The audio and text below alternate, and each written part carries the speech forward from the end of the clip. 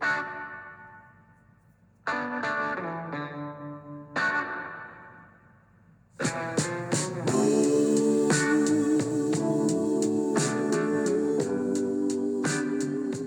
morning and welcome to the Marcus Today pre-market podcast. My name is Henry Jennings. It is Tuesday, the 28th of February, last day of the month and last official day of the reporting season.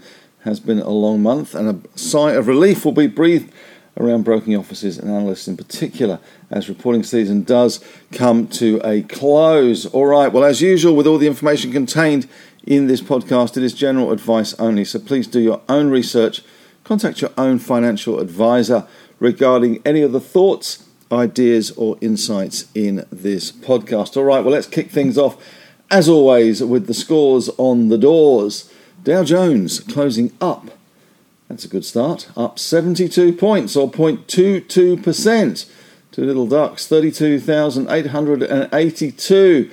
It had a high of 372 up and a low of -3, so well and truly off the highs. The US markets did open with a little bit of a bang and then sank from there, but still turning positive at the end, so that at least was something. Up 72 for the Dow. SPY futures showing up 34 or 0.5%. We had a pretty miserable day yesterday, down 82 points, 1.1%, mainly as resources cratered yesterday. There was some news coming out from China in terms of some of the steel production there being cut due to environmental issues, which really rocked BHP, Rio and Fortescue, which was ex-dividend as well yesterday, which certainly didn't help matters.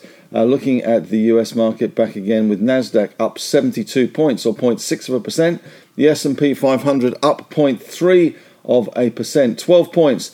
39.82 in the middle for diddle as usual. The VIX Volatility Index eased back 3.3% in the US. European markets generally were firmer. They led the charge before with the Dow opening very positive and then coming all the way back. Stock 600 was up 1.1%, FTSE up 0.7%, Germany up 1.1%, France up 1.5%, Spain up 1.2%, Manana. And looking at US stocks over in the US, we had Apple up 0.8%, Meta down 0.5%, Google up 0.8%, Microsoft up 0.4%, Amazon up 0.3%, Tesla having a good night, up 5.5%, Netflix up 1.9%, US banks also slightly higher. We had JP Morgan up 0.9%, Citigroup up 0.6%, Goldman up 0.5%, Bank of America doing nothing, Wells Fargo up 0.3%, and Block, the artist formerly known as Square, sorry about my Prince comparison there for those that don't remember Prince, Block was down 3.23%. In the US, in terms of those bond yields coming off slightly, 10 years at 3.93%, down 1.9 basis points, and the US 2-year down at 4.785. The Aussie below the US at the moment, 3.886. So a slight easing in those 10-year yields, helping equity markets generally. Bitcoin also helped by that, up 0.6. The Aussie dollar up to 67.38, so that's slightly better. And the US dollar index down around 0.5%.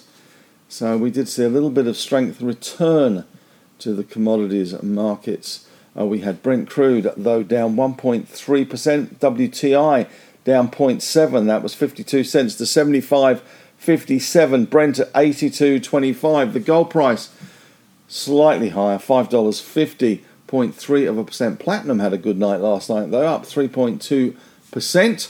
We had copper up 1.1%. Nickel bouncing back 3.2%. Aluminium up 1.4%. Zinc up 1%. Lead up 1.4%. And ton down 0.5% as a result of all this wonderfulness in commodity markets after the drubbing yesterday. We did see BHP and ADR terms pretty much unchanged. Rio 0.4% better. Freeport up 0.6%. Alcoa had a good night, up 3.4%. Tech down 1.7%. Anglo unchanged. Glencore up 1.2%. And Albemarle in the lithium space up 3% in US trade last night. So a little bit of strength for Albemarle. And iron ore, which was on the nose yesterday, the iron ore price was actually only down a smidge, but Dalian iron ore futures were down 0.9%. Lithium still falling as well officially, and uranium falling a little bit as well. So not a good night really for those commodities, but a better night for other commodities. They did also see durable goods orders out in the US. They fell in January as consumers pulled back spending on big ticket items. Some of those durable goods orders are to do with aeroplanes as well. And in earnings, just 6% of the S&P 500 will report this week. So not a big week for US reporting, but we do get some insights into consumer and major retailers with some of the biggies reporting. We've got Target, Costco, Lowe's and Macy's reporting this week. So that will give us an insight into what the US consumer is actually doing. In other news last night, the UK and the EU have agreed a new Northern Ireland deal. Well, let's look at local news today, and it is the last gasp of reporting season. We've got Adbri, Cooper Energy, Harvey Norman out today, McPherson's, Samfire and Tyro, some of those out already. We also get retail sales at 11:30 today. NAB sees upside risks to the consensus of 1.5% month on month, and they're penciling a 2% quarter-on-quarter print based on seasonal adjustment of our own transaction data. CBA is forecasting a 2.1% rise in retail trade in January, only partly offsetting the large fall in December. Looking at some of the results out first thing, we've got Samfire out, swinging to a loss amid European energy crisis. It reported a 149% slump in half-year profits, swinging to a net loss after tax of $27.1 million. The loss, the company said, was driven by a combination of rising inflation and import costs, notably the spike in European energy costs during the half year, together with slightly weaker metal prices. Group recorded record sales revenue of $431.7 million, thanks for the inclusion of sales from its Matsa copper mine in Spain, which obviously was partly responsible for that rising inflation and input costs. Clean up on aisle 4. Bunnings has launched its biggest product expansion in decades, as it will be pushing into pet care, offering items from food to toys and bowls for cats, dogs and birds. They will launch next month and include close to 1,000 new items and a major expansion of current offering of kennels, mats, petting and pet doors. There we go.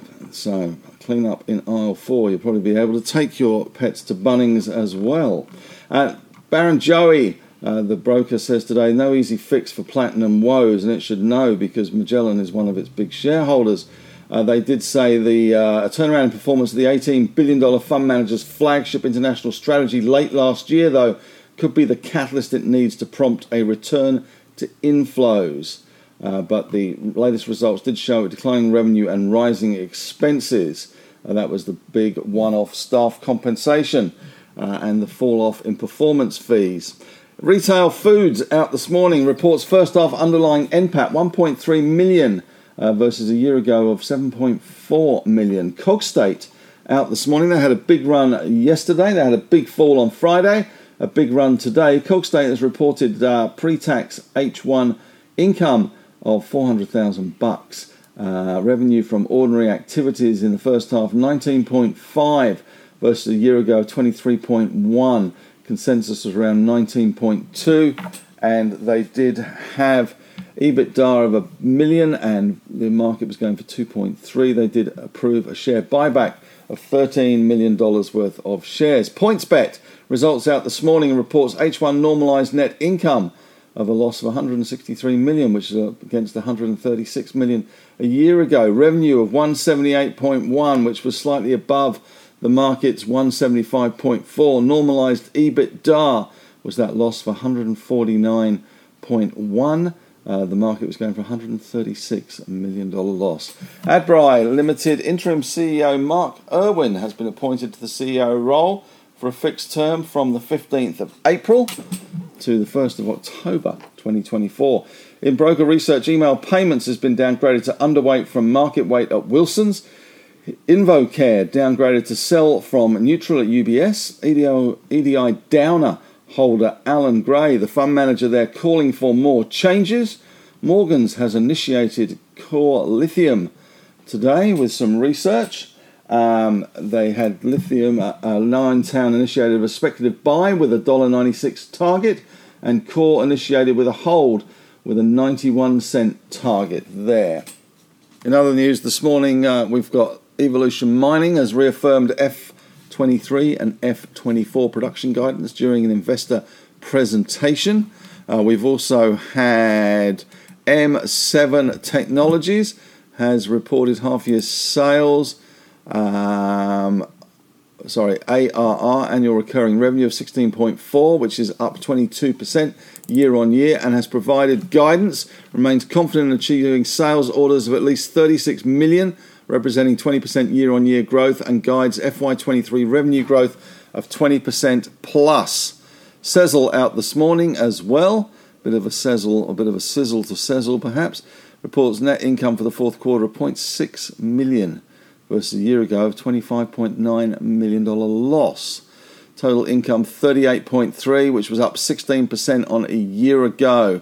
So a little bit of positivity there for that one. Silk Laser Australia has reported first half EBITDA 13.7, which is up 8% versus a year ago of 12.7 million. As you can see, a few stragglers coming in this morning in terms of those reporting. But retail sales will be the big one today, but certainly the market will breathe a little bit of a sigh of relief after that drubbing yesterday, and we may see a little bit of optimism creep back into the resource space after a little bit of commodity strength overnight, but we shall see.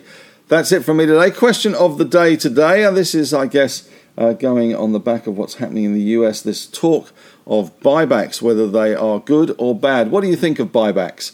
Do you think they're a good thing, or do you think they're a bad thing? Certainly in the US, many have come out in support of buybacks, including Warren Buffett. But what do you think about buybacks? Is they a good thing for the market, on-market or off-market buybacks? Do you prefer that in terms of capital management, or would you rather see a nice big fat cheque in your hand with a dividend fully franked? Well, that's it from me. Thanks very much for listening. Have a great day, and we'll be back later today. And as always, may the trading gods be with you.